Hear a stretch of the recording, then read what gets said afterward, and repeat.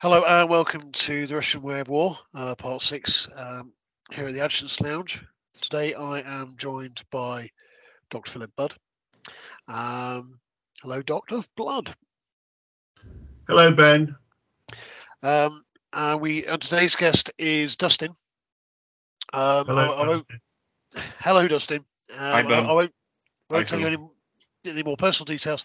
Dustin is a lawyer with a great deal of expertise in a range of fields, including the laws. What would be the sort of, I suppose, the poor way of wording it, the laws of war, which will form today's discussion. So, Dustin, LOAC, laws of armed conflict. Yeah. Thank you for joining us. Nice to be here. Yeah, it's good to have you on. Now, today's format is going to be run by Phil, because the conversations, there'll be comments from me as always, but Phil has got quite a few very, very good questions and points that he'd like to put across to Dustin.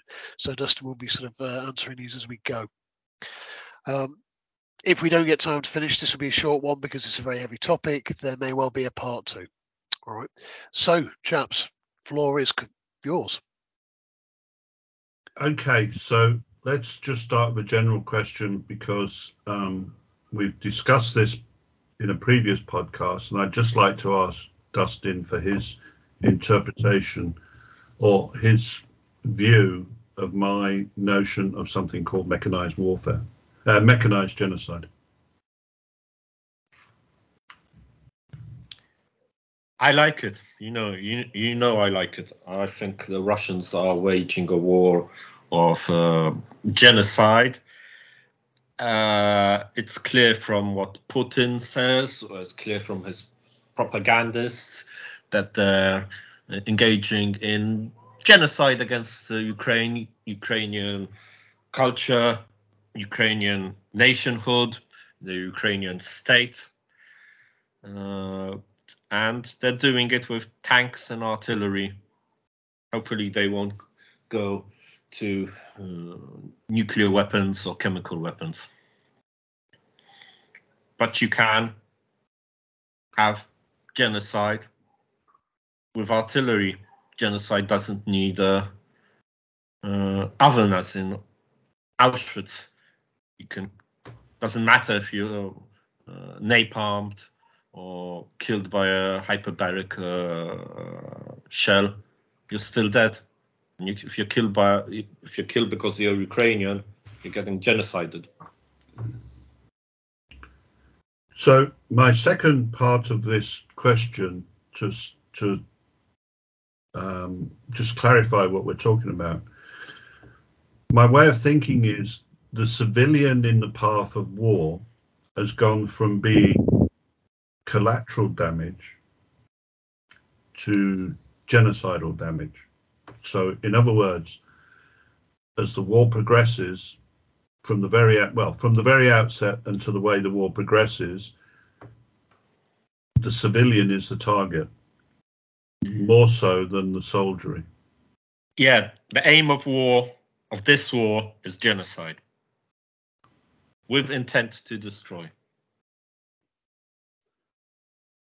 So if we've got an offensive armed force which is driving forward with the sole purpose of destroying civilians and what we would call innocents, those people who do not have guns or carry weapons or wear uniforms,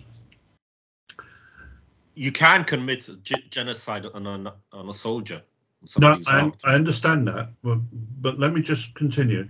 If you're attacking in a way that your primary purpose is to destroy civilians, then the way you gauge and assess performance is different from normal conventional warfare.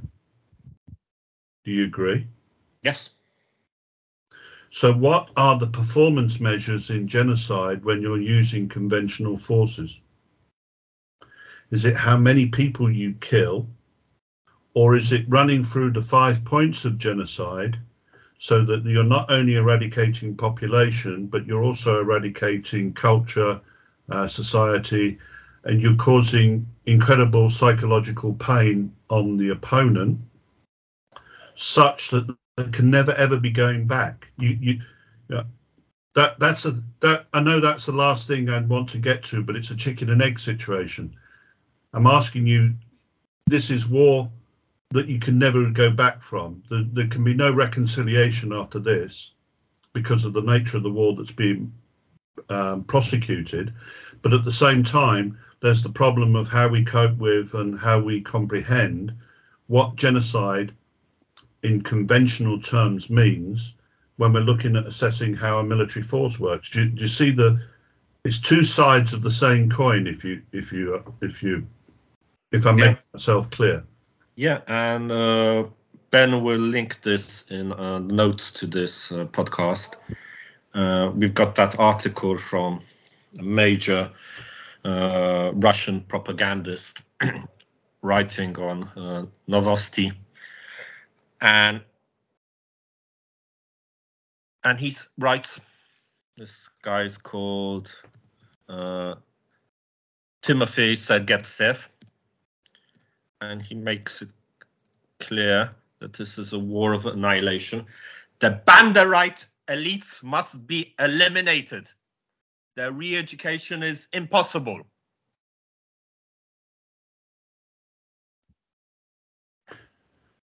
Denazification can only be conducted by the winner. Those Nazis who took up arms must be destroyed on the battlefield. We've got genocide as the war aim. Okay. But how does an army that's fighting as a genocidal annihilation force assess itself? See, what I'm driving to here is... They're the knights in shining armor and heroes. Yeah. And they're fighting Nazis. Yeah, but let's address it in the context of the way the Western war people want to address this, which is, the Russians are losing tanks, they're losing troops, they're all the rest of it. Mm-hmm. If the Russians are not fighting an ordinary conventional war, then their results and their assessment of performance is going to be out of sync with the way the Western warriors see the way the war's progressing. Do you see what I'm saying? Yeah, and you're correct on that, because we've got Western analysts counting tanks destroyed. But tanks destroyed doesn't matter much for the Russians if they've destroyed Azov, they've leveled Mariupol, and they're occupying the whole or half of Ukraine. They've won. Doesn't matter. They can build more tanks. See, what interests me here is, if you remember Vukovina and Srebrenica in former Yugoslavia, when those cities were pounded into dead cities, and all that heavyweight artillery and shell fire was bombed onto those cities, the armies then withdrew after they'd caused the damage. Now in Kiev, the Russians did much the same to municipalities and then withdraw, leaving that mess behind. And I know I put together the idea of an Anaconda plan with different lodgements across a 320 kilometre front line. It was very easy for people to suggest that the Russians were retreating and had failed. But in this war, had they failed? Had they in fact left the terror for everybody to see? That's actually the example of what's coming, so you can have a flavour. And meanwhile, down in the south and the southeast, you continue with the pounding and the destruction of Mariupol I believe in the last 48 hours, they've taken somewhere in the region of 30 or 40 towns and villages. They can do that and just continue with a relentless pounding of civilian communities and civilian municipalities. That might be the way we should be reading this? Yes, and I'm going to say additionally that they're not only engaging in mass destruction to scare Ukrainians into submission, to terrorize them, to get them to stop fighting, but the mass destruction is a war aim in itself. If they've leveled the village and killed all the men and chickens there and dogs, that's what they're intending to do. They're not doing it to scare the inhabitants of Kiev 50 kilometers away. They're doing it because they want to kill all the men of fighting age and kill all the chickens and dogs. Well, of course, the easiest thing to occupy is a place where there's nobody. So there's an additional benefit here.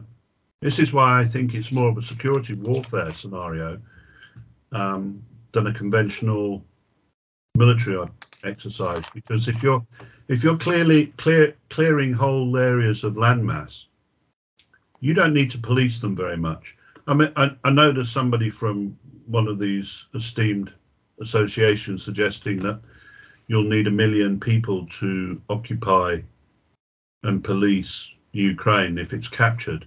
Yeah, you know my thoughts on that. Yeah, well, I just want to put it on record that I think it's a whole load of nonsense because, you know, the Germans could occupy an area as much as 500,000 hectares, 116,000 hectares with a battalion of troops, which is in those days 286 men. How many soldiers do you need to watch over a civilian population? What's 1 to 500 when you're using Nazi methods? You can get it up to one to 1,000 to 1,500 to 2,000. In fact, you could have one soldier we know of pretty much ran a whole town on his own. And if you've got advanced tech, you've got smartphones, you've got face recognition, you've got cameras, you can do things a lot more efficiently than the Gestapo did. I think if you applied the 1984 concept of social control over and above Nazi style, I'm not going to go down Bandenbekämpfung, but Sicherheitskrieg, security warfare, where you are, where the town commandant runs the city. I mean, in some villages, there could be as many as 2,000 workers and 2 Germans. And that's that colonial scenario, where in the German colonies, you would have maybe 1 or 2 guys running a whole region. And the same with the Belgians in the Congo. They would have maybe 2 administrators and a sergeant running vast areas. And as somebody pointed out to me, it wasn't the Belgians that were cutting the hands off the children for failing to collect the rubber. It was their own people. And of course, in the Ukraine, we had that scenario. That scenario has happened before, where collaboration with an occupying power was exploited for the benefits of the occupier, simply because there were different tribal differences between certain groups. And we know that was a strong scenario. Great point. In Yugoslavia. And I think it's remarkable how much collaboration and denunciation is ignored from people who think about occupation planning. I mean, this guy had come up with 1 million. Yeah, if you and you're gonna need that if you're dealing with Pashtuns and you're got not using terror tactics. And you're trying to stick to the Geneva Conventions and not commit war crimes. Sure, you're going to need every 10 one soldier for 25. Yeah, every 10 soldiers in the Western method, every 10th soldier is a JAG officer, isn't he? Saying, no, you can't do this and no, you can't do that. Whereas that's not going to apply to a police state, authoritarian, militarized dictatorship. Which will have collaborators and people are going to collaborate, and I'm sure any Ukrainian listening to this won't appreciate me saying that. Ukrainians will collaborate. There will be, and they don't have to be particularly awful and nasty people to become a collaborator, to become a security operative. I think the interesting thing about what the Russians have done by bringing in mercenaries from Syria and places, you impose a psychological control over the local population by having people march the streets and patrol the streets. But you don't even have to bring in the Syrians. You don't even have to bring in the Syrians. If you're occupying, and this is already occurring from what we can see, if you're occupying part of Ukraine, then you go to all the men between 18 and 60 left there, say, well, you're going to join the Donetsk or Luhansk people's militia, and if you don't, that means you're a Nazi. And there's a nice little trench there waiting for you.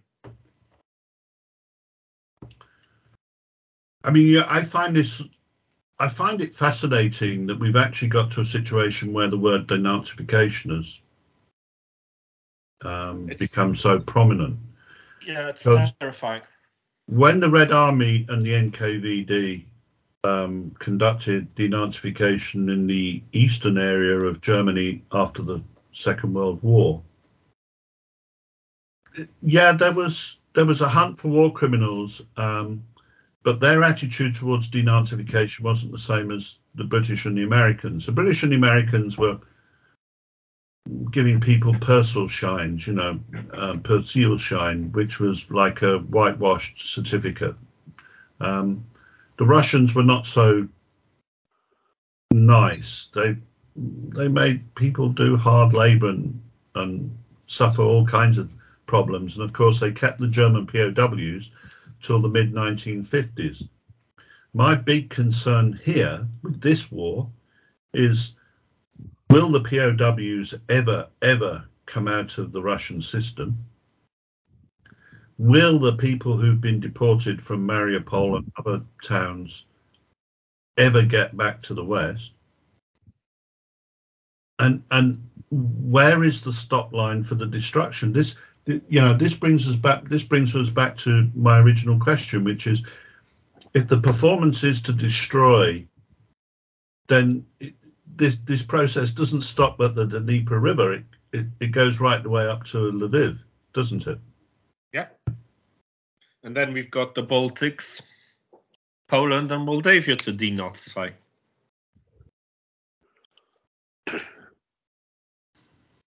Obviously, Ukrainians will all be Russians under Russian occupation. They're stating that quite clearly in this call for genocide from Mr. Yeah, but dial that back just a second, Dustin, and think about what's going to happen to at least 7 million, if not more, refugees in Western Europe. What happens to them? They're going to be, the Banderites are going to be eliminated, and the rest will be denazified, which will be. But what about the refugees in Poland and Germany today? Well, they're Nazis, obviously. Well, I can understand why the Russians would come to that conclusion. My interest is, if they never have a home to go to, are they going to become the next Israelites, if you like? Is that the way we're going? They'll become the next Poles. Because the Israelites had 2,000-year gap between the Romans sending them off. Okay, Poles. And weapons. We do have a direct analog in history. Poland, when it was occupied by Germany, or Prussia, Austria, and Russia, some Poles stayed, a lot of Poles left. So those Ukrainians who have become refugees in Poland and the rest of Europe, I assume they'll keep the Ukrainian identity. There's enough of them. They won't forget that they're Ukrainian. They won't integrate, assimilate so that they disappear. They keep the flame of Ukrainian statehood alive. But the Polish uprising in the 19th century, two of them. I'm thinking about the one, I think it was the 1830s, 1831. Yeah.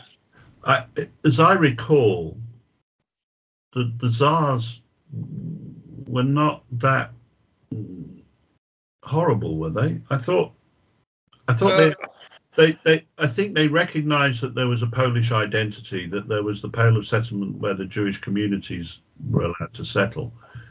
But I never got the impression. I'm not talking about the pogroms now. I'm talking about during the revolution. I don't remember the Russians being extremely genocidal in dealing with the Polish uprisings. What I'm trying to get to is, if anything happens like that with the Ukrainians within an occupied zone, they're immediately within a genocidal war, as we've now agreed is this war, as this war what it is. Any kind of attempt to achieve independence is going to be received very badly, and it's going to resort to more genocide. Do you see what I see? Putin is now. He's set a situation where there's no other way out, is there? There's only death. I think so. I mean, that, again, returning to Sergetsev, you haven't seen anything like this even from Nazis. There's no written statement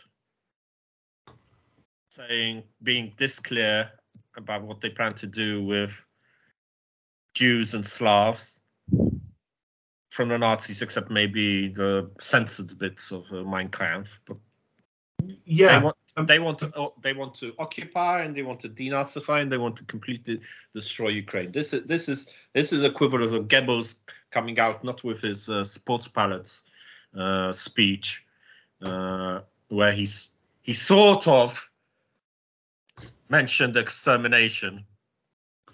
Wink, well, wink. I don't want to go too much down the Nazi route, because there's too many people out there trying to make World War II analogies and represent this conflict into another way. What I would rather do is say to you, pose this question to you. Hitherto, the laws of war have been directed towards war crimes and genocide that have arisen as a consequence of a conflict of one form or another. So the conflict in Rwanda was caused by stoking up feelings between the two ethnic groups. The genocidal moments in Yugoslavia was stoked by various conflicting nationalisms within the same body politic. In Grozny war, the level of genocide was caused by pounding and bombardment of war. What we have now, though, is if the first level of this war in terms of escalation is genocide, there's nowhere else you can go. And the problem with the laws of war as they exist at the moment, as I understand them, is there's no escalation. There's no, I mean, the mens rea, the actual mind of the culprits, the perpetrators, is just heinous, vile destruction, annihilation. You can't go anywhere. There's no other level, is there?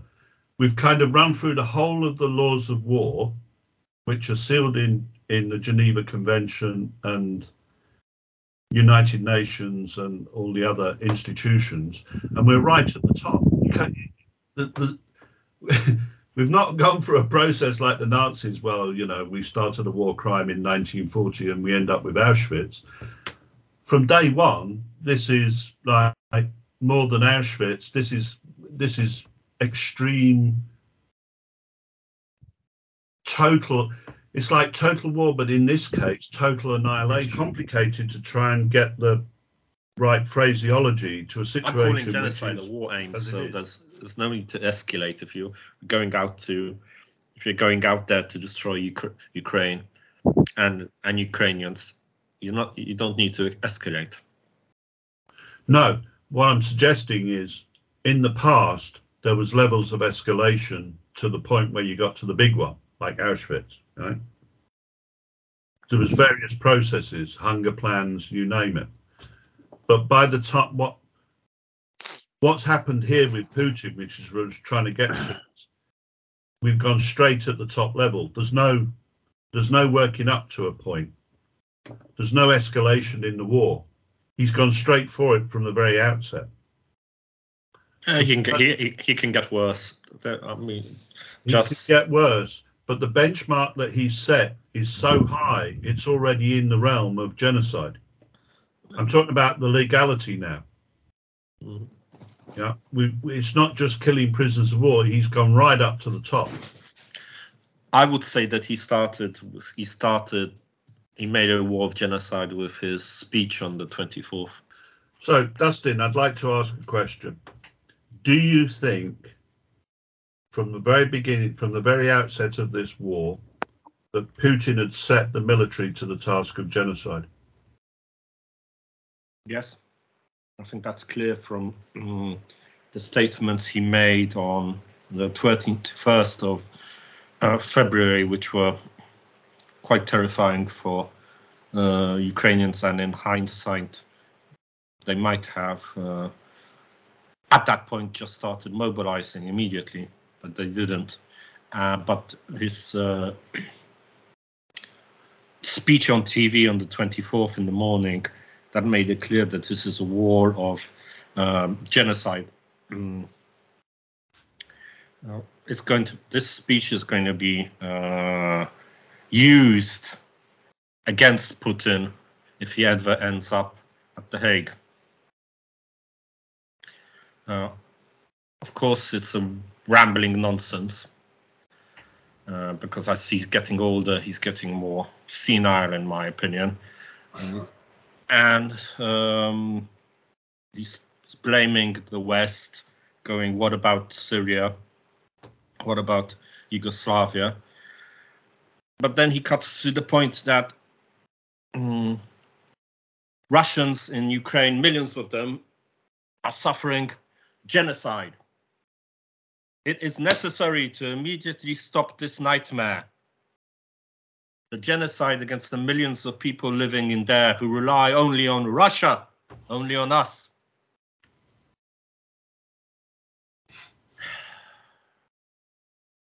And then he goes into saying that he's going to recognize Luhansk and Donetsk, and he's launching a special military operation to protect the people who have been subjected to abuse and genocide. And this is an important bit. And for this, we will pursue the demilitarization and denazification of Ukraine, as well as bringing to justice those who have committed numerous bloody crimes against civilians, including citizens of the Russian Federation. Now, in practice, as we've seen, anybody who opposes Russia, any Ukrainian who opposes Russia, is a Nazi. And Nazis are to be eliminated. This was always a war, a genocide.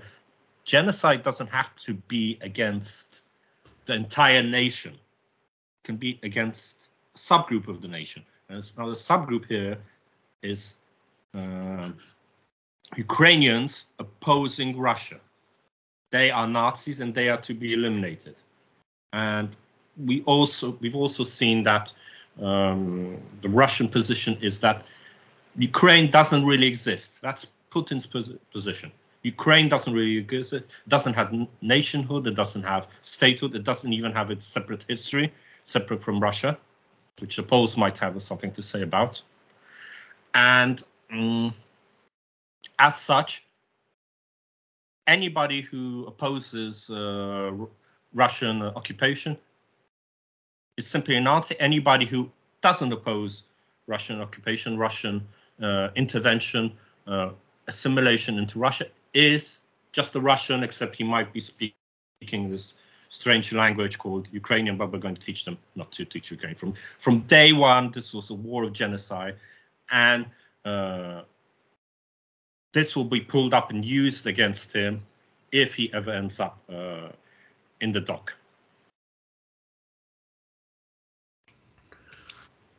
You done? For now. Okay. Well, I'm just checking because I thought there was another dramatic pause. Another bombardment coming in. I could feel the zeroing in. I've got something lined up about on relating to Russia's response to the case brought against them before the ICJ. Okay. Let's just dial back your 5 comments here.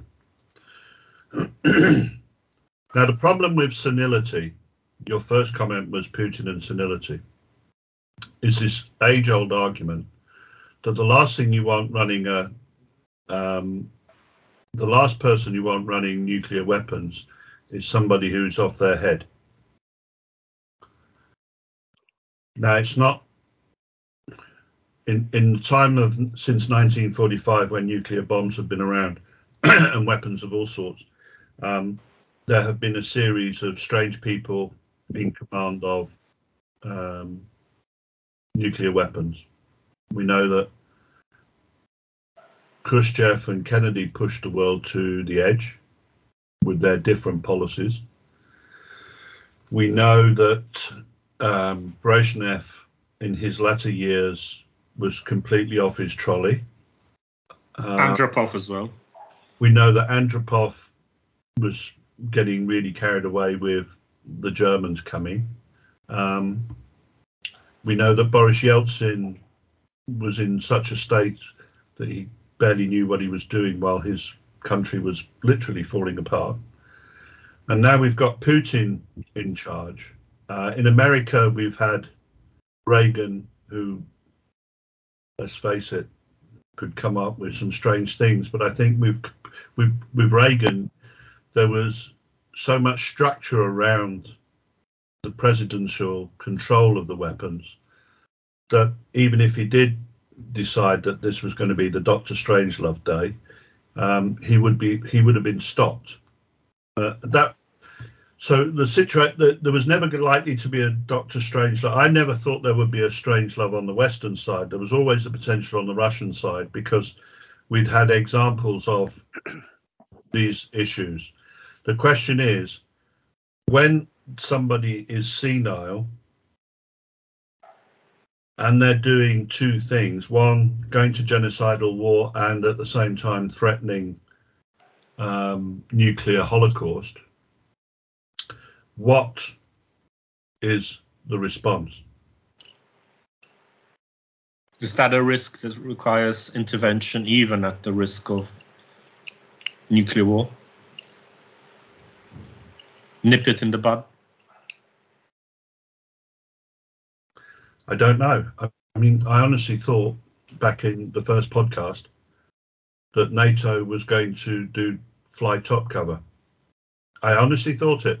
The conversation I had with Ben and another friend was simply that I was frightened of the anti-aircraft missiles that Putin was going to deploy, weakening NATO's power, because NATO's power is air power.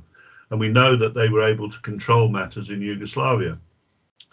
Now we're in this bizarre situation of watching, in your words, a senile old man destroying a country, applying genocide as a military tool to cause no end of horror.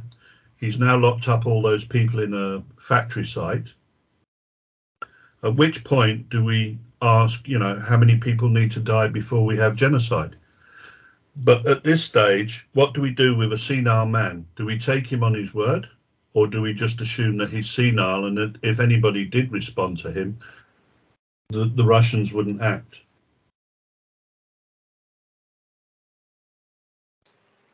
Just about the senility, remember the question. It's not about whether we should or not. When you get senile, you get paranoid. And does Russia have any circuit breakers to stop him? Right. First dropping a tactical nuke on Mariupol, then nuking Kiev. And what next?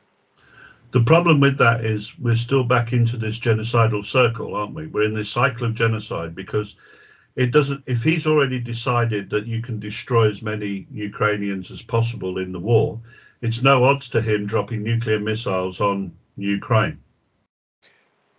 Except fear for his own life. Precisely. But what I'm saying to you is he's using, at the moment, he's hammering away at this anvil called Ukraine. If there was an upscaling of aggression, if NATO responded and if he escalated to nuclear weapons, it's no odds to him dropping nuclear weapons on the Ukraine because he's got nothing to lose if he's already set out to commit genocide. If he's going to destroy all of these people anyway, by going to nuclear weapons, all he's doing is it's serving his own side. My question is,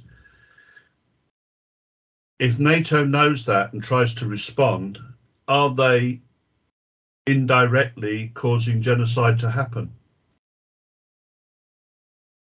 by trying to prevent it? What's occurring now, it comes under the definition of genocide. The various acts occurring come under the definition of genocide. Today, I was reading a report that 500,000 Ukrainians have been literally sent to Siberia to become good little Russians. That's genocide. Well, we know that with deportations from previous regimes in other countries. The thing is here, though, he's already gone there. We know he's already gone there, but by trying to prevent it from getting any worse, I'm kind of arguing against myself here because I've always wanted NATO to intervene. If NATO intervened at this stage, it would make the Ukraine a death zone, wouldn't it? Because when you think about it logically, if he is this senile old man, it won't matter to him dropping nuclear missiles on Kiev, and Kharkiv and Odessa. Lviv might get nuked before those cities. It's the transport hub, and it's far away from his border.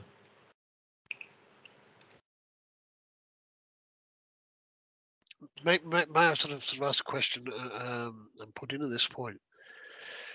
Given that the current doctrine around the deployment of special weapons by the Russians has remained virtually unchanged, that it is a defensive asset. For him to use any form of special weapon within Ukraine would therefore indicate, say, or almost confirm that he is seeing Ukraine as part of an extension of the Russian Federation now. And just following up from your question, Phil, I'm sorry for sort of jumping the gun a little. No. I mean, this is the question. Dustin has mentioned senility, and everybody's talking about Putin being senile. I'm accepting it in the conversation here. I'm not so sure that that's the case. I think actually if we were to use the term at all, I think he's genuinely an evil individual. Not that I agree with the idea of evilness. We can have both. He can be a senile, evil person. Yes, person. No. Yeah, I agree. But the question is, how do rational people respond to senility when senility has got its finger on the bum? That's the issue here. And it's all right saying we're going to count tanks and we're going to count weapons and money and sanctions and everything else. The problem is, if we're going to try and get this guy into a courtroom, how do we deal with senility? How does the West take control of Putin? How does it counteract Putin at this stage within the genocidal process? I mean, it's a huge problem, and scholars and politicians, nobody wants to address it. It's all right saying he's got bowel cancer and every other disease, and then addressing him as this senile lunatic who's sat in strange meetings with certain ministers of war and saying all kinds of radical, racial, genocidal content. The point is, how do you counter that? How do we stop it? You can approach this issue in two ways. You can say that, do we have to intervene because he's a senile, evil tyrant who can start a nuclear war?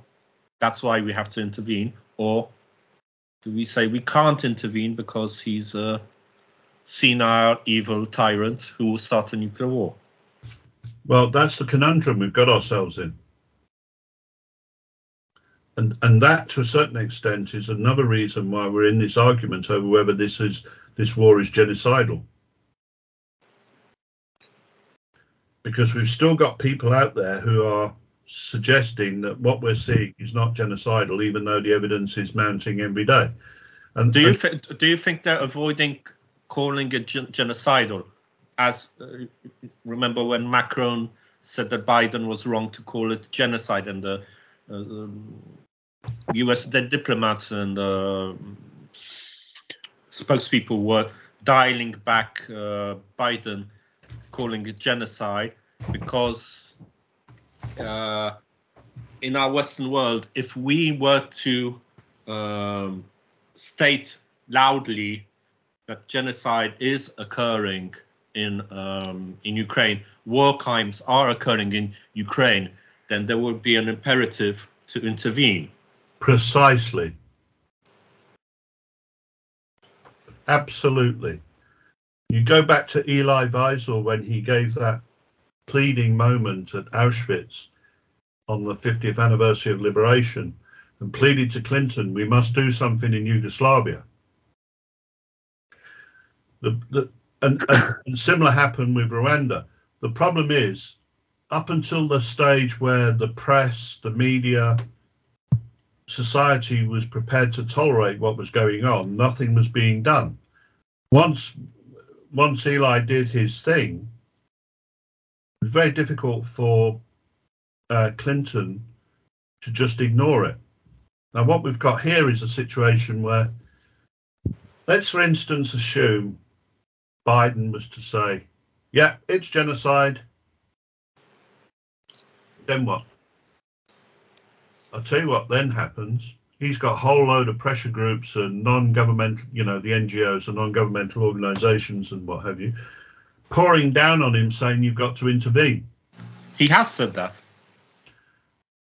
And that panicked diplomats and panicked Germany. But that's right. He's even called Putin a war criminal, and that leads to the rather tricky position that being made. It's stated that Biden, when Biden says he's a war criminal, he's saying that as Joe Biden, not as the president of the United States. Precisely. You see, the problem here is the US Army does not want to intervene. The US Armed Forces do not want to intervene, period. Yeah, they've got more important things to do, like stare at China. Well, they're staring at China, but there's also the fact that they're not convinced that their armies can perform.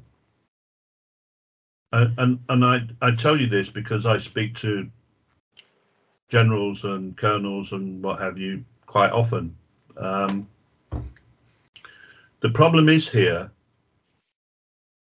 you look at somebody like Ben Hodges, who's the general tweeting on Twitter, he's making all the right comments. So, for instance, he said at one point, this is the end of the Russian Empire and it will turn into a balkanization situation. And I agreed with that. I thought it was a good observation. The problem is he doesn't want to go down the route of saying this is genocide and the American army should intervene, because they all know that if the US army and NATO forces get dragged into this, they might not actually do much better than what the Russians are doing. Because once those British and American tanks face Russian missiles, they've got a problem. But the bigger issue for me at this stage is, okay, you've identified senility. That in itself is causing no end of problems between global leaders and how to read Putin. There's no experts around who are advising him in the correct way how people should deal with this. You've got individuals like Scholz, as you suggested, coming in saying one thing. You've got British Prime Minister, I've forgotten his name for a minute, coming in and saying something else. You've got Biden coming in, making his commentary. You've got the Hungarians saying something else. You've got Belarusians saying something. There's so much noise out there. We haven't got a consistent picture. Everybody at one point knew that Hitler was off his trolley. We all knew it. I don't mean me. I meant the nations. The United Nations knew he was off his trolley and it had to be ended. But if you go to the United Nations today, not everybody thinks Putin is off his trolley. There's a lot of people who think Putin, especially with all these special Far Eastern relationships Russia has, who are not prepared. I mean, look what happened when the British Prime Minister went to India. There was no debate there about India going against Putin. And the thing is here, we've got a genocide taking place. We've got a senile man in power, and the world leaders not responding to how this should be dealt with. This is the bigger problem for humanity. This is where your senility becomes confronting an even bigger humanitarian issue. I think we've got to that point where there are two very clear strains of conversation in how we approach the handling of Putin around his corporal capacity, in terms of accessing and the use of special weapons and how the West should deal with that. And then we're going back to where you originally discussed the genocide issue, and Biden has been very clear on this. Just to back up what you were saying earlier, Dustin, when he told journalists, yes, I called it genocide because it became clearer and clearer that Putin is trying to wipe out the idea of even being Ukrainian. Part of me thinks that if somebody is, Biden has recognized clearly there is a danger there, and he will have had the advisors. Well, surely this then begs the question: are people actually looking at him, or are they taking their time before making any sweeping statement about any medical condition that could be driving Putin's behaviour outside of personality disorder? Which it's very clear that there are. I would say there are key indicators. I'm not a psychiatrist, but from my past, there's definitely key indicators of a narcissistic personality. So where is this sort of going to lead us in terms of configuration of the two, or do we have to address this as two completely separate issues? And therefore, is this going to complicate any future dealings with Putin? Well, let me be clear what I'm saying here. The reason why I'm talking about senility and focusing on this issue directly with Dustin as regards Putin is because legally, as far as I understand, Putin is the representative of Russia. He is in that he is a legal position. He is the representative of Russia. He is responsible technically for Russia. He has legal standing. Where I'm concerned is it's okay for Biden to trolley off on his helicopter and in passing say, this guy's a war criminal or whenever he said it. The point is, it's not being established in the correct places and formalized as a problem. People are chatting, and not everybody's chatting about it. Like I said, the British Prime Minister met the Indian Minister in the last 48 hours, and there was no discussion. And while we have a significant part of the United Nations that's not prepared to stand against Putin, we have this huge problem. Okay, I'm going to talk about NATO and Europe and all these other institutions later, but as it stands at the moment, in world public opinion, i.e. the global leaders who make up the world, the G7 countries and what have you, they haven't all stood up and said Putin is a war criminal and we don't want him in our lives anymore.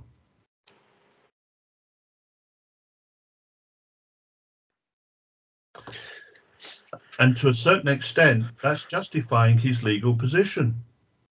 He's not undermined. He still holds that legal position as the boss of Russia. The Russian formal position is that they're engaged in acts of self-defense under the United Nations Charter. See? And see, he's got it. Because while Putin is not being isolated, okay, we all call him this senile old man, but while lots of people are not saying he's got to be removed, as Dusty has just said, the Russians are not committing to illegal warfare technically. They're committing to United Nations intervention action. Yeah, and in his speech of the 24th, he starts off going, what about Syria, Yugoslavia, and Iraq? There you are. He's put the whole of Western history right on everybody's doorstep and said, you did it, why can't we? And we're back to the beginning. So I actually don't think he's as senile as people think he is. I think he's a calculated evil individual. Well, senility can express itself in paranoia. You can still have, you can still be high functioning, except your functioning gets channeled into dangerous behavior.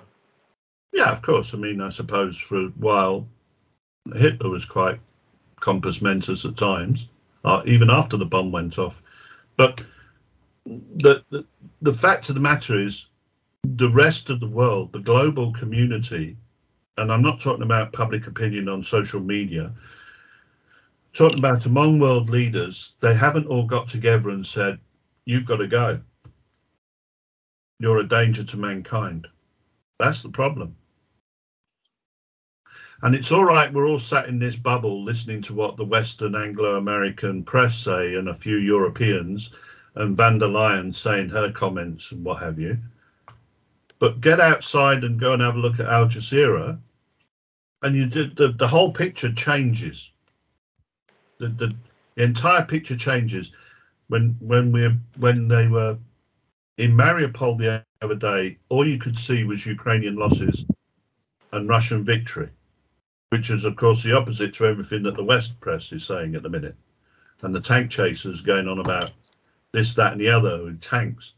Well, an Arab press officer from Al Jazeera, being translated because he was speaking his mother tongue, was going through the rubble at Mariupol, and it was line after line of Ukrainian tanks and military equipment which had been destroyed. A totally different picture. to the picture that's being presented by the Western press. And then as you listen to the people that they interviewed, hang on a second, he goes and interviews a whole load of Ukrainian people, and they're all saying, well, it's great to be liberated. Now, that message isn't the same message that Dustin has just mentioned, and that message is being fed into the Middle East, and the Middle East is saying, well, you know, Russia helped us when the big, bad, ugly Anglo-Americans came to beat us all up and telling us how to live. The Russians have always supported us. So, okay, in this one, we'll support them. What I don't get with that, obviously, is things like the fact that Ukrainian food supply is going to keep the Middle East fed or North Africa fed. No, we're going to have starvation. But don't worry about the starvation bit. We'll support Putin because he was a good mate to us in the last 20 years. And that's the problem. And so when somebody does something which is to cross the east-west boundary, like the British Prime Minister did the other day, you're expecting a meeting of minds that Putin is this evil, dodgy, senile, whatever bloke. And there's not even a mention. So here's the great champion who's supporting the Lions of Ukraine, talking with one of Putin's major supporters, and the whole subject has not come up in for discussion. And I'm terribly confused, because if the British are giving all this military equipment and a few of the 40 tanks that the British Army has to the Ukrainian army to fight some wars. Poland. All right, giving them to Poland so that Poland can then give the whole load of rubbish to the Ukrainians. Yeah. You know, it's a great trade. So you do that, great trade.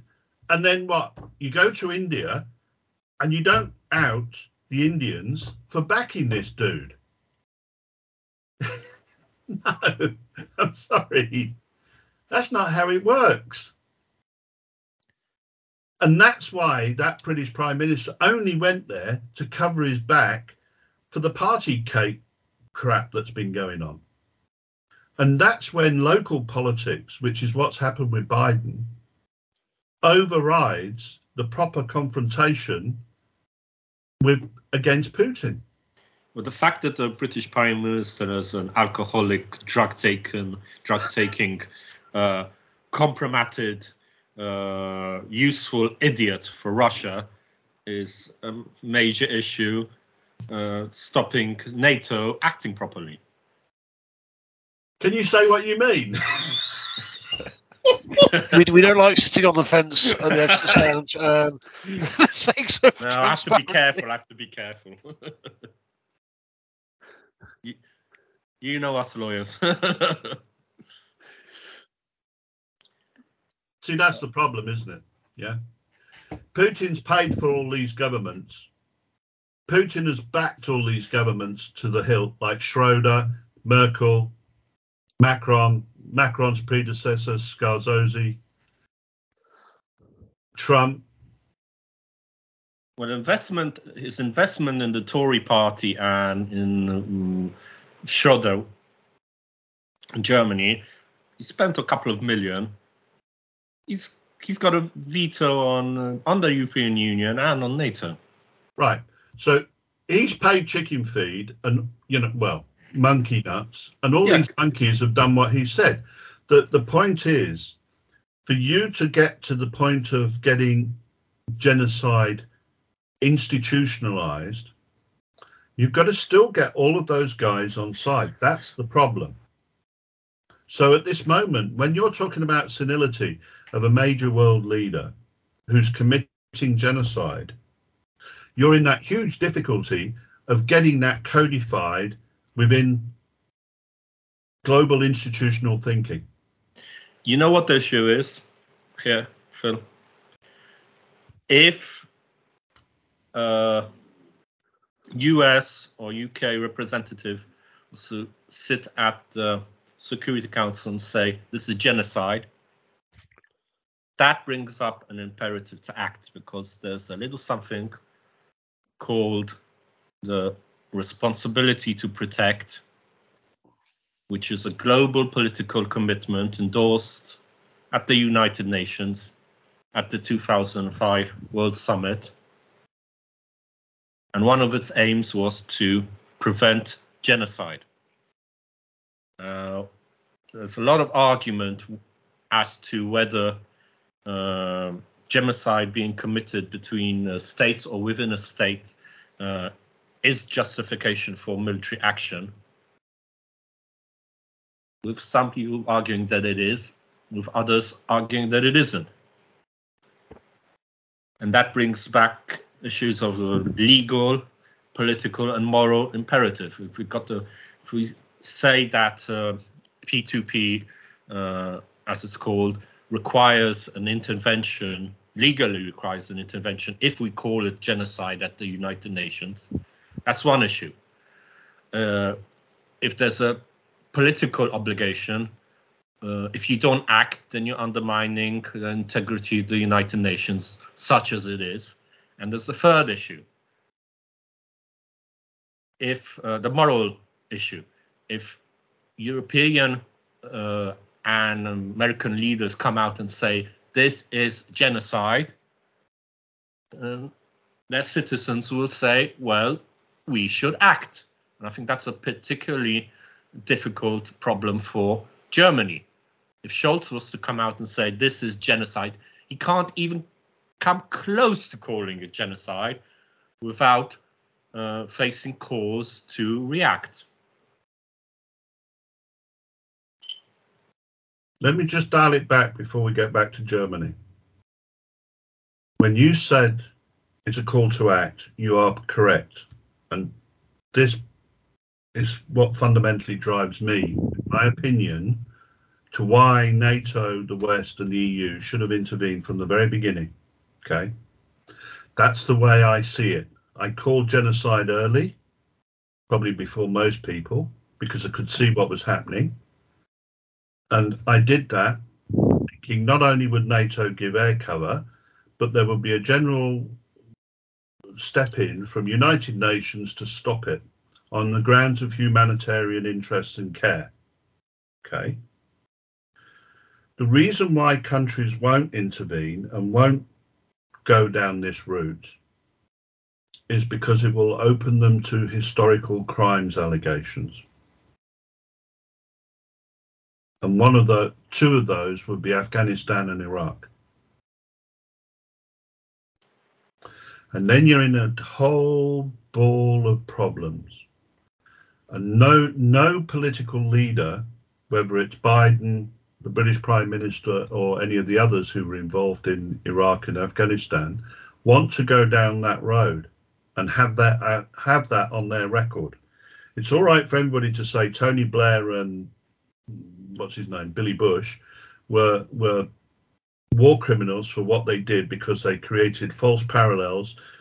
They pushed United Nations into a dangerous place and then invaded, all of which is now firing back at us in the Ukraine. Ukraine's getting what it's getting simply because that's what the British and the Americans did. Yeah, Putin learned what they did and is playing back at us. We're looking into the mirror of what's gone on for the last 22 years in Western defence thinking and Western defence behaviour. But nobody on their watch wants to have the record of opening the door to war crimes investigation or genocide investigation. Look what happened with Northern Ireland and the parachute regiment on Bloody Sunday. That caused no end of mayhem in political circles. So nobody wants to have these problems on their watch. Now, let's talk about Germany. Well, the problem with Germany is the legacy of gone into Russia and caused 28 million people to be murdered and killed. And that legacy of doing what they did, okay, the German people have overcome that. They've confronted the past. They hate what's happened. They absolutely bitterly hate it.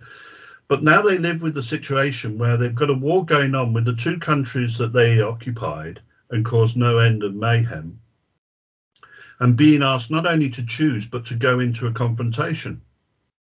Having been told for almost 80 years now, you will never invade another country. You will never do war with another country. You will never do weapons of mass destruction to another country.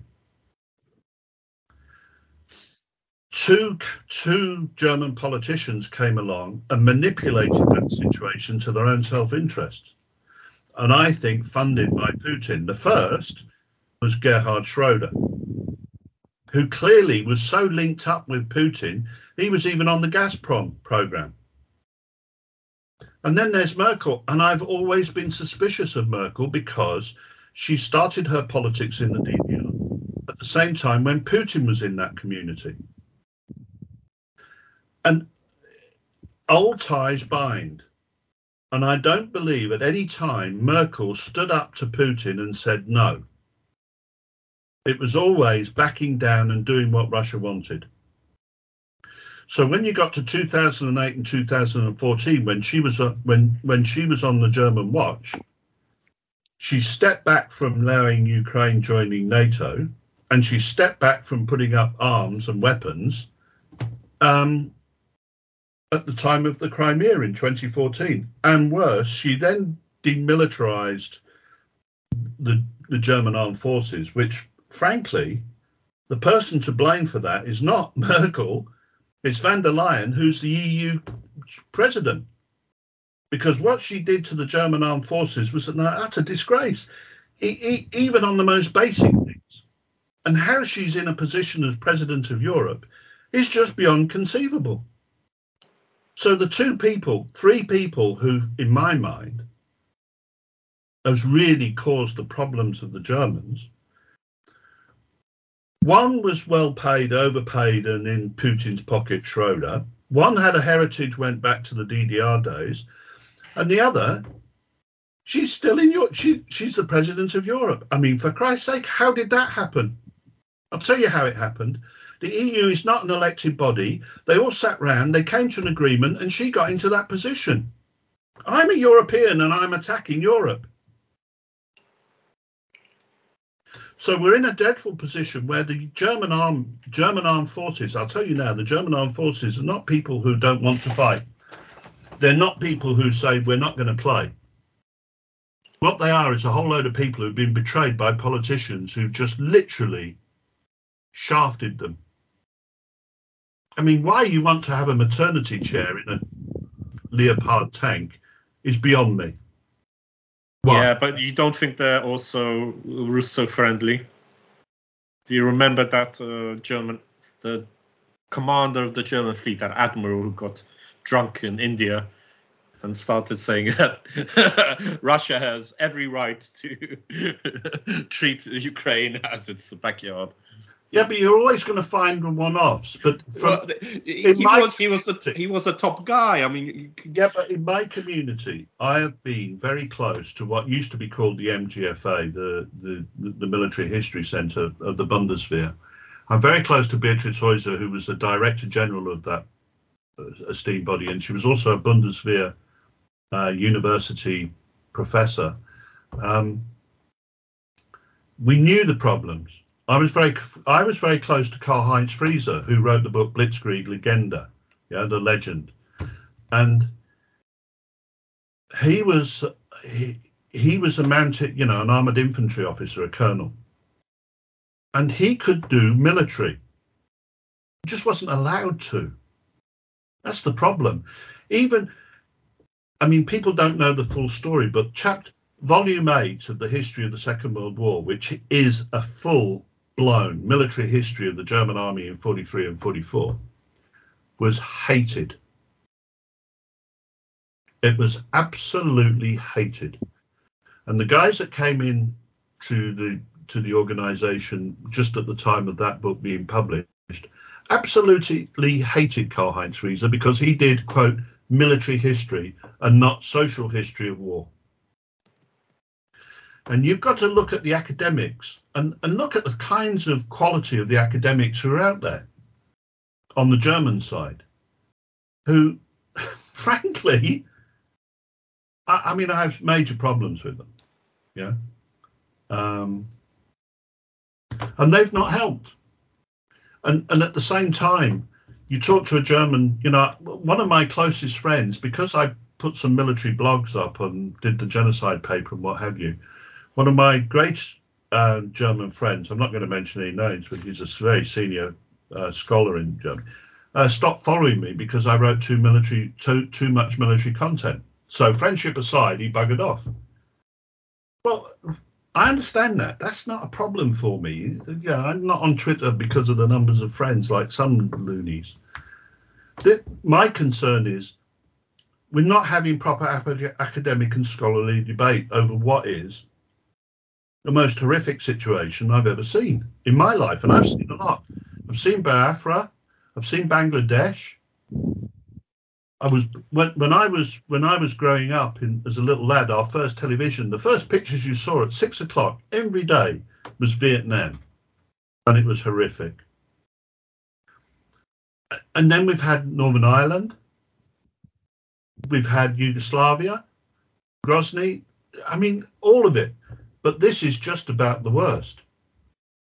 Because, as we've already alluded to, this military objective is genocidal. There's no escaping from that. And that's the problem. And that dials back to senility.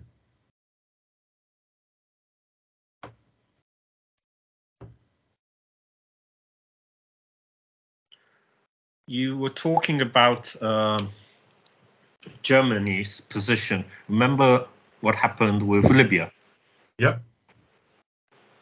And German abstention, and that was directly connected to responsibility to protect, and that undermined the United Nations very seriously. It was dramatically.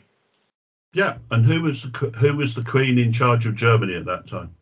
2011. Yeah, and which Her Majesty was in power then? Mm-hmm. Yeah. Everybody was mad at Germany, and it was a real crisis that we've forgotten about. Okay, I'll just give you an idea. When I was in the American Academy in Berlin, and Merkel had just taken power, or quite recently, I was shouted down by young scholars, all saying to me, A, I had no right to attack Angela Merkel about her policies. 2, because as feminists, they all believed that it was right to have a female chancellor. And 3, her standing up on the side of Putin and Russia was acceptable. Stop the war. And those to me are not arguments for why you would criticize a global leader. I was attacking the fact that she had not allowed Ukraine to join NATO. See, my problem here is I'm not actually on support of NATO, but if you're going to go around trying to make every nation in the world members of NATO, you don't, when you have the opportunity, say no to Ukraine. And that to me was Putin talking through Merkel saying no. I've always thought that. I mentioned Libya for a specific reason because in his rant on the 24th, he goes into detail. He talks about Iraq, Libya, and Syria. He doesn't mention Afghanistan. No.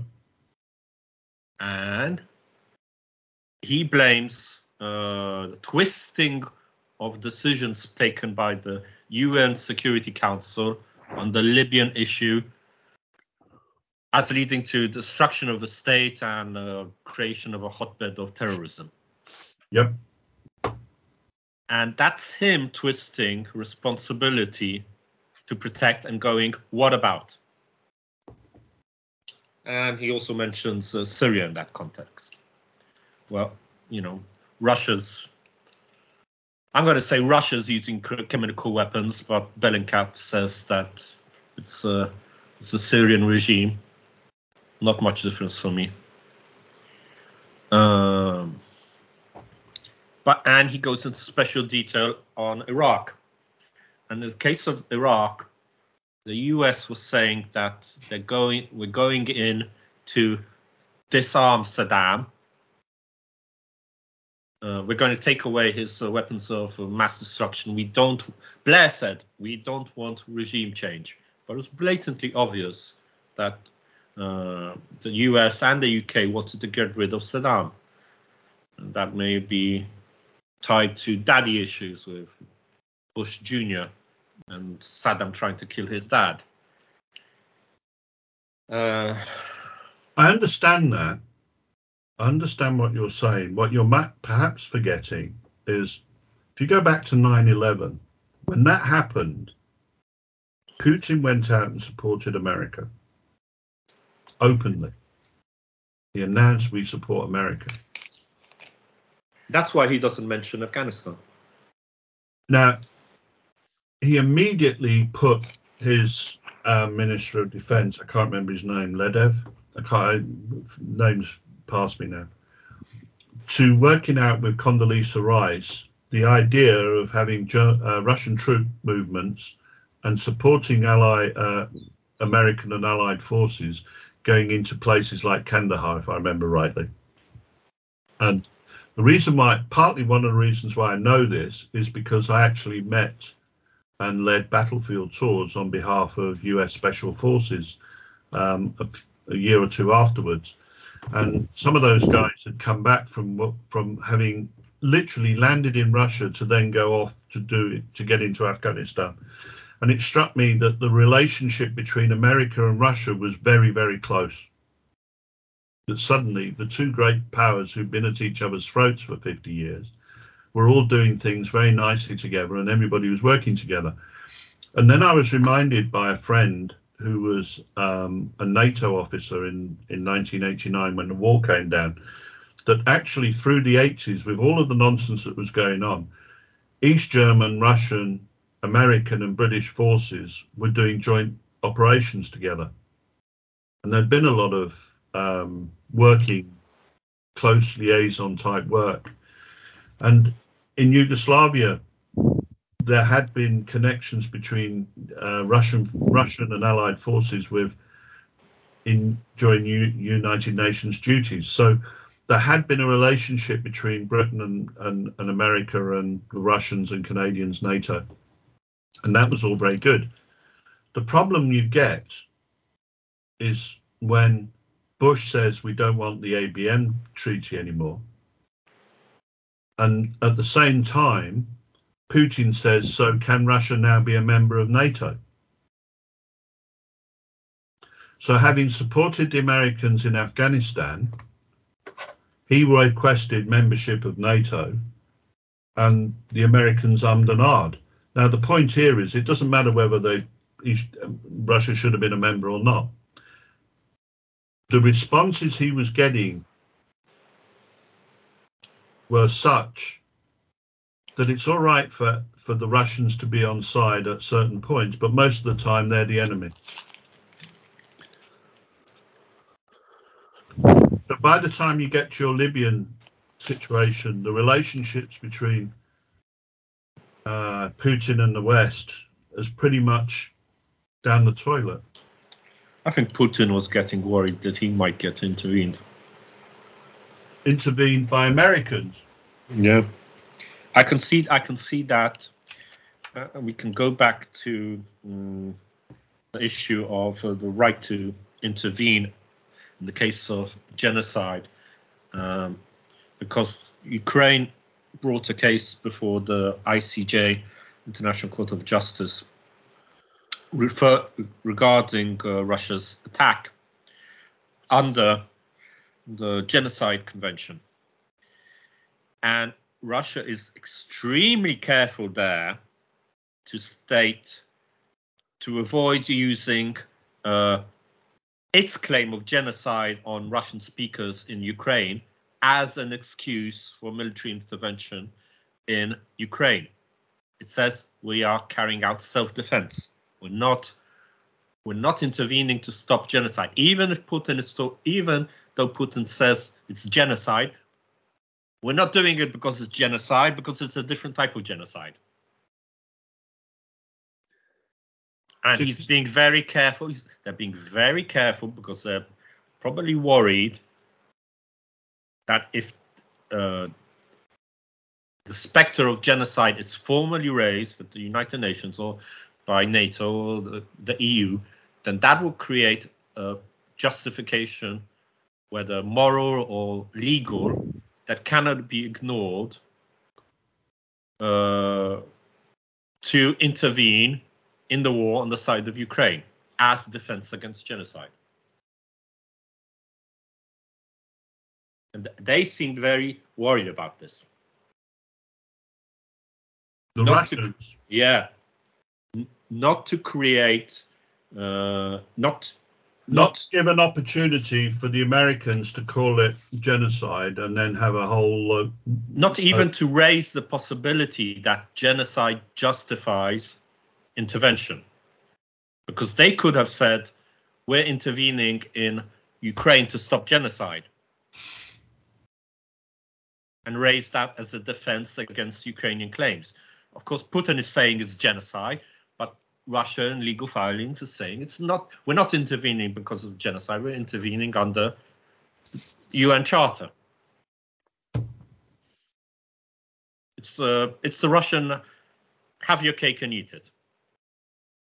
So, where if that's Russia's position, and this sort of, I find it a little odd, and that's Russia's thing.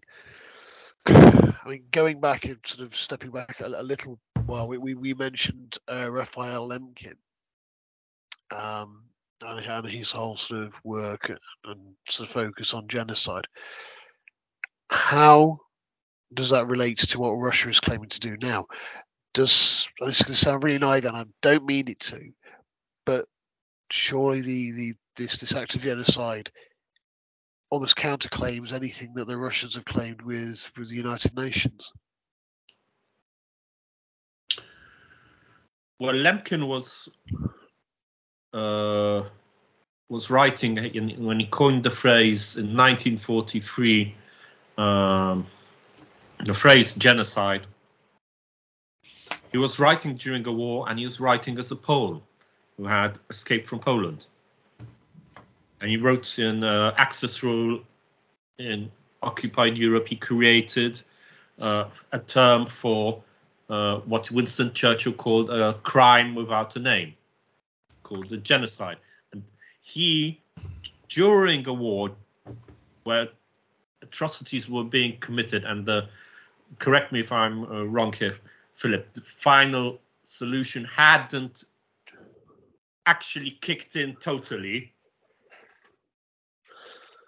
but he coined the phrase genocide, and he was an academic, and he was writing legal treaties, and he was writing about Axis and German laws in occupied Europe, and he was reacting to the situation as an academic without standing apart from the situation and going, well, we should discuss this nasty business when it's all over in 20 years' time, when we have archives and we can interview witnesses.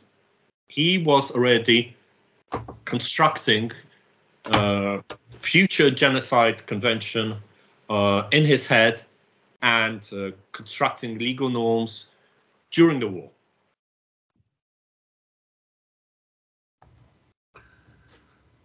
As I recall, and I could be wrong, the two forms of information that he was getting was not only his own personal experience of what was going on under German rule, but he had got information from Jan Karski, and he'd also heard the British political debate in, I always forget whether it's November or October 1942, when Sir Anthony Eden spoke in the Houses of Parliament and discussed mass murder. And the crime that has no name. There was another item too, the Polish Black Book. I used to have a copy. I don't know where it is anymore. But also Hutchinson produced a book in 1942 which showed lists and lists of Germans committing the most heinous crimes. It was just literally a little paperback book, German crimes in Russia and the Ukraine, and there was input coming in from Russia, the Soviet Union, into the Western press. There was Yankarski's revelations of what he had discovered. There was the Polish Black Book, and then there was the evidence that was coming the British way. I'm not sure if you're aware of this. A lot of people don't talk about it, but the Royal Air Force actually had a propaganda unit or a public information unit that was tracking crimes, and they'd track crimes in Crete, Italy, Balkans, France, and they were working around about 41, 42. And some of that information was being fed into RAF Bomber Command, because Bomber Command were the sponsors. So there was this stack of information and intelligence that was coming in from occupied Europe. Plus there were all the people, and it's probably a surprise to a lot of people, but if you were in the West, if you were in the British Swiss embassy, you would have heard so much about the crimes against the Jews. You'd been staggered. It was impossible for anybody to not know, in the British government and the American government, because they were sharing intelligence and information from 1941. It would have been impossible for anybody to say, we didn't know this was going on. Well, just so you know, in 1945, when Belsen was being liberated and they were remanaging it, there were British politicians who were saying this is impossible, it never happened. And they were in Parliament. And they too were forgotten in this whole story. So there was an awful lot of denial going on. But you're right, Lemkin, in the midst of all this flow of information and intelligence, as a Polish Jew, was putting together a story, a form of analysis which is quite remarkable, because when you think about it, just the worst crimes humanity's ever seen, and some guy who has been highly affected by it sits down and says, I'm going to rationalize it. That's this was a war crime against him directly. He would be killed. Yeah, but there's a point here. As a humanitarian, which I like to think I am, and kind of semi-pacifist, I feel what's going on in Ukraine is a crime against me too. And that's one of the reasons why I think we have to fight against this rubbish tank chasing and find a solution to ending it, because I don't want to see any more children crying like I did this morning. Enough. Can you imagine if there were smartphones back in 1941? Yeah, everybody would have ignored and it. Twitter, and you'd see Auschwitz. No, they wouldn't. And people would be going, that's fake. Yeah, no, they would be. They'd all be wanting to listen to. If they had smartphones then, all they'd be interested in was whether Manstein's defences had worked and whether Rommel was chasing the British to Tunis. They wouldn't be not interested in anything else. Yeah, I'm shocked at the degree we have wanking over maps, tiny maps showing individual villages supposedly captured or recaptured by Russians and Ukrainians, when Mariupol has been flattened, and that's a city of 300,000, and 500,000 Ukrainians have been sent to Siberia. Who the hell cares about 2 destroyed T-72s and the capture of the Vitsnetska village?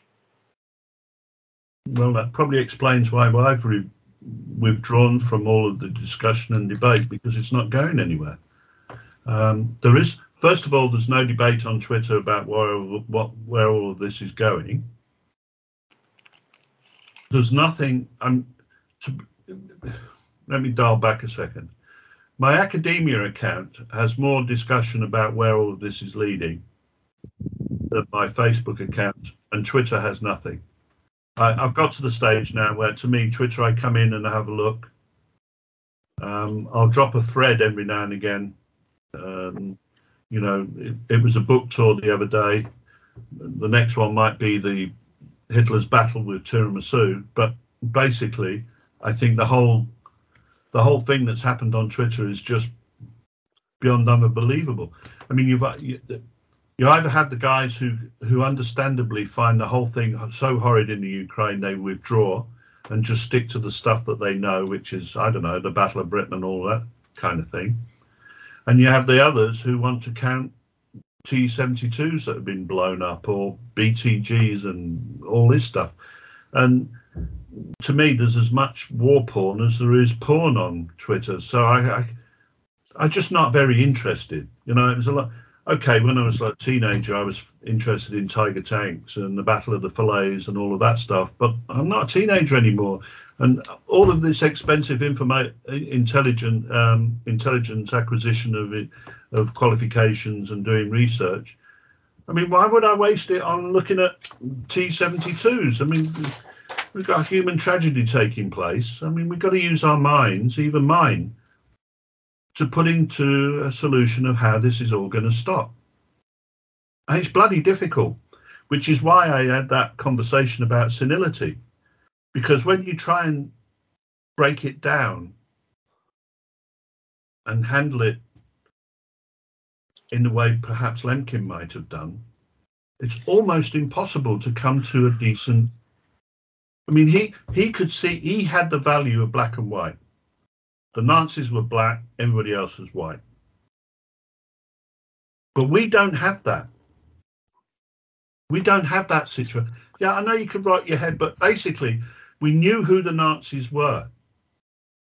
We knew who the bad guys were, and we knew to a certain extent, okay, the Russians were naughty in a lot of the crap that they were doing. Yes, we understand that. And yeah, I've never backed away from the rapes that the Russians committed in Germany.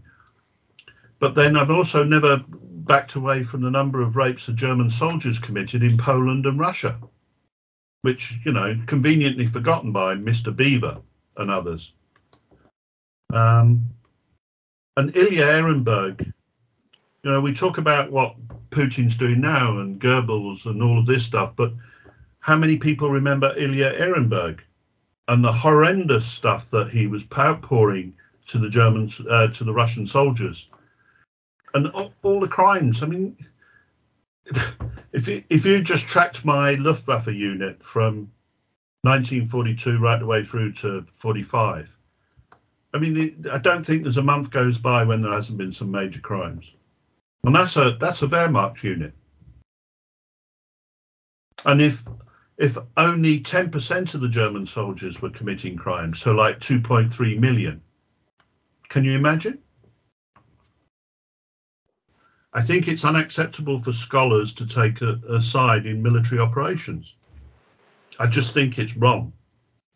I think it's unacceptable to take a viewpoint that because the West has done evil, and it has, that anything that its opponents do is good and must be defended, and that's something we're seeing, and it's terrible. Well, I mean, you've got these guys who want to chase tanks, you've got these guys who want to go on about tires, and you wonder where all this expensive experience and academic, quality. And you got academics that are scared to say it's genocide. What? Yeah, but this comes back down to moral integrity. You've got to be able to wake up in the morning and look at yourself and say, well, that's who I am. I know that doesn't make me very popular with a lot of people, and I understand that. That's fine. But there's no way you're going to get me. I'm not religious, don't get me wrong. I'm not some kind of religious freak. I just don't believe that human beings should behave in this despicable way to each other. And that's what Lemkin thought when he sat down and tried to create legal protection against the sort of mechanized genocide. Yeah, you should trademark that, by the way. Yeah, but the feeling I have about Lemkin is one of the, I don't like using these terms, evil and favourites, but and people I'm particularly fond of. But Lemkin, when I first read his book back in 1992, everybody had forgotten about him up to then, hadn't they? Yeah, I had a funny family. Uncle Roland. He was forgotten until the 90s, basically. Yeah, I had a funny family. Uncle Roland had been one of the liberators had gone in as a liberating trade unionist into Belsen. And all of that genocidal stuff was passed to me. But here might be an interesting observation. My copy of Axis Rule was given to me by the PLO ambassador in Bahrain.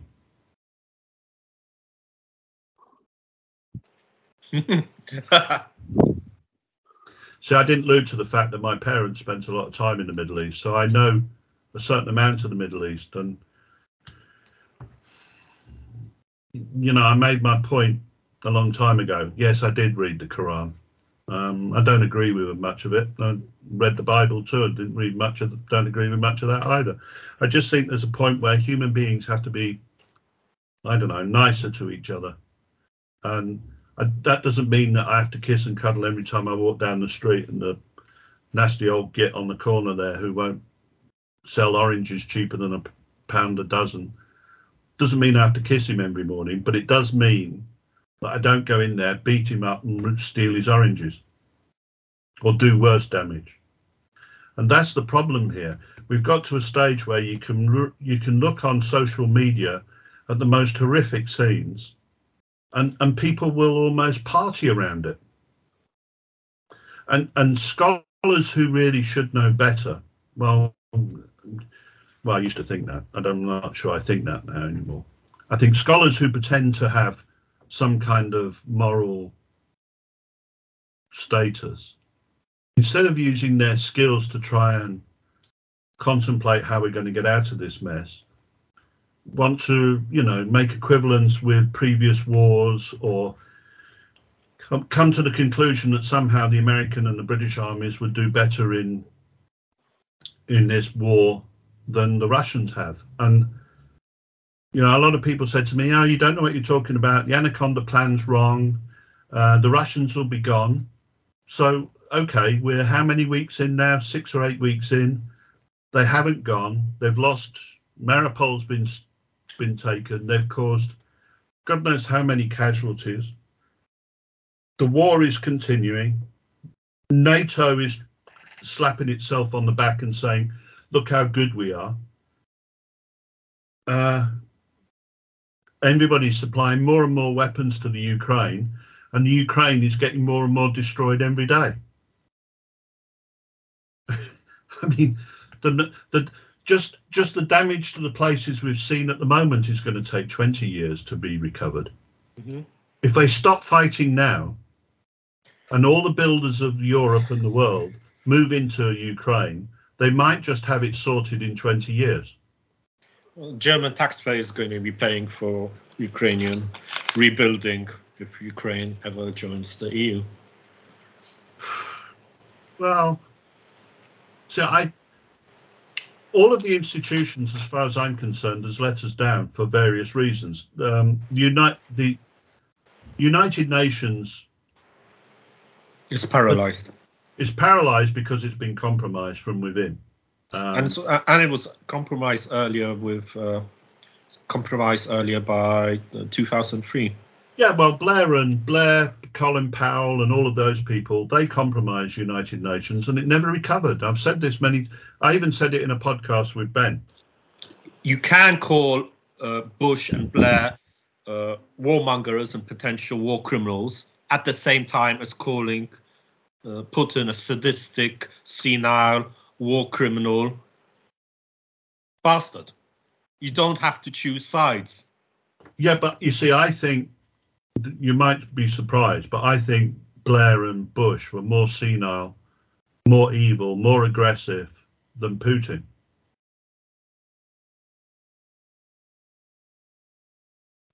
And I know that's going to sound wild, but what Blair did was to use his illegal intelligence to connive to a situation to enable him to go to war. I wouldn't agree with you. I think Putin is a different class of but bastard. What Blair did is gets us here. Yeah. Because he connived with using his legal mind to get Britain into a war with America in Iraq while undermining United Nations. The gravity of that situation is the legacy we have now. And when a lawyer uses his skills to compromise the United Nations and all the laws and precedents of war, to make war on a country which at that stage had no known relationship to the Twin Towers, that to me is evil. Because that's when a lawyer does what he's not supposed to do. And Russia is using that. He worked for the criminals. Russia is using that to go what about in Ukraine. Yeah, and I had a huge argument with a whole load of American officers in 2006 about Iraq. I said, this is going to come back and bite you on the arse. If you went there with honest means, just say Saddam Hussein is an evil bastard and we want to get rid of him. And we're going to have just go and invade. We're going to have evidence of Ukrainian prisoners being abused and put into camps and their rights violated. And Russia is going to go, well, first off, it never happened. This is fake news. Second, Guantanamo. Well, it's not even that. It's Abu Ghraib. Yeah. You just go to Abu Ghraib and we're back all over again. And Russia is going to do this.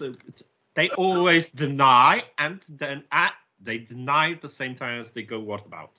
Yeah, and I've said all along that when you create a precedent, there's some evil git comes along and exploits it to their own benefits. And that's where Bush and Blair are the criminals in this. It's not that they went to war. People go to war all the time. There's been so many wars since 1945. I'm exhausted with it all. But the problem here is Blair and Bush worked together as, quote, Democrats, using the legal systems to contrive to put people in a war which was illegal. If we ever see Putin before the ICC, he's going to be defended by an excellent lawyer who's going to say Blair, Bush. Yeah, but look at the people who were in all of this. We see them turning up in the situation with this Epstein character. So it doesn't just the horrors of the institutions doesn't just end with the wars. It's the way the whole system has been working. So Dershowitz, who's this great lawyer at the time of 2003, he gets wrapped up with Epstein. And then you start asking yourself all these questions. How can all of these institutions, which are supposedly there to protect the societies we live in, and then suddenly they're all working against humanity? And nobody says, well, this is really outrageous. We've got to deal with this. No, what they all say is, well, there's too many tanks being destroyed. The Russians will be over soon. And how you get to I'm still how you get to this situation. I mean, people just don't study, I suppose. But some idiots come up with the idea that you need 1 million men to occupy the Ukraine once you've occupied it. Really? Just get a couple of old dudes from Germany and say, well, how many of you did occupy this country? Well, at most 200,000 people. 1 million? Are you kidding me? We had a water fight. Get out of here. And that's the problem. The Germans had 2 million on the Eastern Front? Well, I'll tell you now. in all the areas which were occupied by Germans that I studied, you never had more than 500 men at any one time. And they had areas as big as 160,000 hectares. And that's going from the south of Bialystok all the way down to Pryzany and going right over into Belarus and coming west towards you. And you know where I'm talking about, my forest. But if you look at the railway troops that were running the railways between Odessa and Warsaw, they had 5 trains, 2 battalions. Blimey. That's the reason why the Russians could march through as partisans 1,500 kilometres, because the whole spaces were empty. Well, they're not now. So you just put a few pillboxes in strategic points along those roads. Couple of drones, couple of cameras. Yeah, and it's over. It's just 1984. You don't need million men. Blimey. It's like these dudes that say we need a larger population because we need more industry. Oh, yeah. How does that work? Everything's being robotized. All industries are demanning. Why do we need millions and millions of people to run an economy? We don't. We need less. Going back to what we were saying. But those calculations come into the kind of strategic analyses that are being done on Twitter, which is why they're nonsense. They're built on nothing. And it's almost like, there's that naval bloke who comes on and says, well, there's going to be you need all these tanks for encirclement. He should stick with what he knows, which is boats. And he should really avoid talking about tanks and all that other stuff, because he has consistently, since the war started, has got it wrong. He got it wrong about logistics when I said it was genocide. And now he got it wrong when he said the army's retreating and they're out of Kharkiv and Kyiv. And I said, no, they're not. It's not over yet. And he's got it wrong now when he's turning around and saying they need more tanks to do an encirclement. The guy is off his trolley. He's got hundreds of thousands of people following him, and he's an idiot, which goes to prove, the Pied Piper of Hamelin is actually alive and well and living on Twitter. What is it? In the world of the blind, the one-eyed is king. We've got academics selling their books. Yeah, well, via their terrible threads on Twitter. Yeah, well, I wouldn't buy any of those books. And we know who we're talking about because, what's his name? Admiral can't be bothered to know because nobody's interested. I mean, who cares? He was the second most important man in the world or whatever. Yeah, well, he won the Battle of Berlin. The Second World War books, tosh, too. I mean, the guy, it's just rubbish. And we got that category of academic, and then we got another category of academic that's going, we can't talk about Ukraine because Israel, Syria, Afghanistan, Libya. And we've got another category, I think that's the worst category of academic, going, we can't talk Ukraine because we don't have the full picture. And we have to analyze everything when the fog of war is lifted. The fog of war will never be lifted. Well, I mean, that comes to the question, doesn't it? How many need to die before you call it genocide? Lemkin called it genocide during the war. 4 years in, and 1 year in, perhaps to really starting up the final solution. To my mind, you don't need to have lots of deaths before you get to genocide. You just need to know where they're going. And we already had the warnings where Putin was going long before all of this. They should never have happened. And the failures for this come down to NATO, the United Nations, and the USA. They're the ones that are guilty. As to all the levels of academics, I understand the idea that you need to have information, but I don't think you need to have the information before you call murder murder. If there's a dead body in front of you, it's a dead body. You don't need millions. As to what was the other one?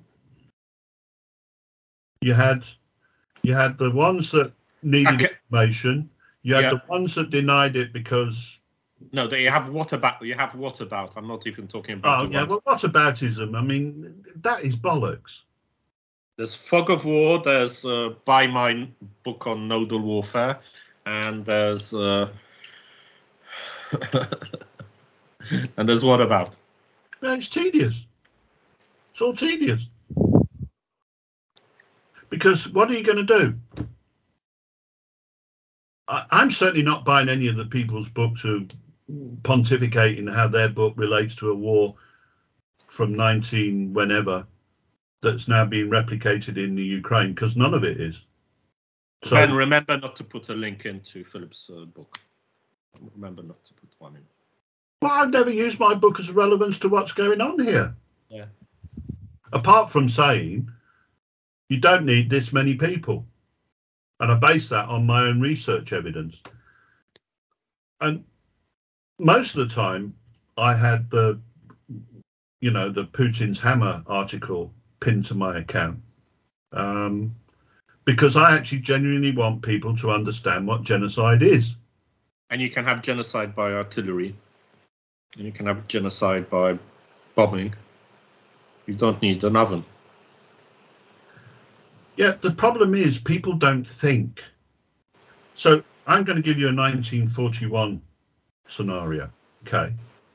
Britain's on the ropes. So what does it do? It bombs Germany. And it attacks the civilians. It's genocide. Sorry. I've always thought it. Never had any doubts. And the person, there's a proportionality argument here, Philip. The person who told me that was a Lancaster bomber pilot. And he did all the missions. And he was my uncle. And he said, look, it's not good. And although he never said it, when I spoke to Noble Franklin years ago, he really regretted what had happened. Yeah, I do know that there were other bomber pilots and said there's no alternative. Like Leonard Cheshire. And Leonard Cheshire was a very brave guy. I'm not taking any of their laurels away from them. They were ordered to do something which I think was not very nice. And it came from the top. I will argue here, but I will draw a line at certain points, because you can have something that the same act occurring at different times, being acted contrary to the laws of war. I would never call the bombing of Germany genocide. I'd call it, after a certain point, you could argue that it was contrary to the laws of war. It's up to you if you want to. I call it, for instance, it's the same as the 7th of September 1940 when the bombers struck the working class areas of London. That was genocide too. They picked on the working class, and the aim was to identify a social group and cause them extreme harm, if not eradicate them. And the bombing, the first day of the Blitz on September the 7th, Saturday, September the 7th, 1940, was that purpose and that purpose alone. Before Harris came to power, the Royal Air Force was told just bomb the cities, and they strung bombs all over the place. I walked down the street that was bombed in July 1941. The nearest thing there was to anything military was a textile factory that was making nappies. The rest was civilian streets of houses, hospitals, doctors, pubs. And they aimed for it. I understand that. They hit Aachen 173 times. Not 400? No. Huh? But then compare it with Dresden. Dresden they hit in 2 days. The question is, why did Aachen, I've had this before, why did Aachen have fewer casualties than Dresden? Well, it's simple. People got so used to the bombing that they went out of their way to be protected and then ran to measures. So you can defend against severe bombing if you have the time. Mariupol, the people don't have the time. And they've been put into a position where mechanized genocide has literally wiped them off the face of the earth. We've got Holocaust by artillery, same as Holocaust by bullets. Yeah. This is the Holocaust by artillery. And very soon we're going to have another kind of Holocaust. That might be a subject for a future podcast. I'm not going to tell you what it is because somebody will plagiarise it, and I'm going to wait until it's in a certain publication. Well, you know a lawyer. Yeah.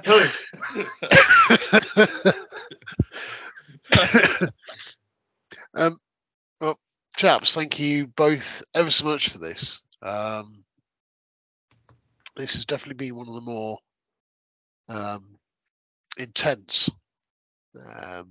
discussions we've had on the Russian Web War of this series. So I'd like to thank you both for your time and joining me today, of sharing your views about this. Listener, there will be very clearly a follow up. I think there are more discussions to come from this, and especially as things continue to develop. Chaps, thank you very much indeed for joining me today. Thank you, Ben. Thank you, Ben.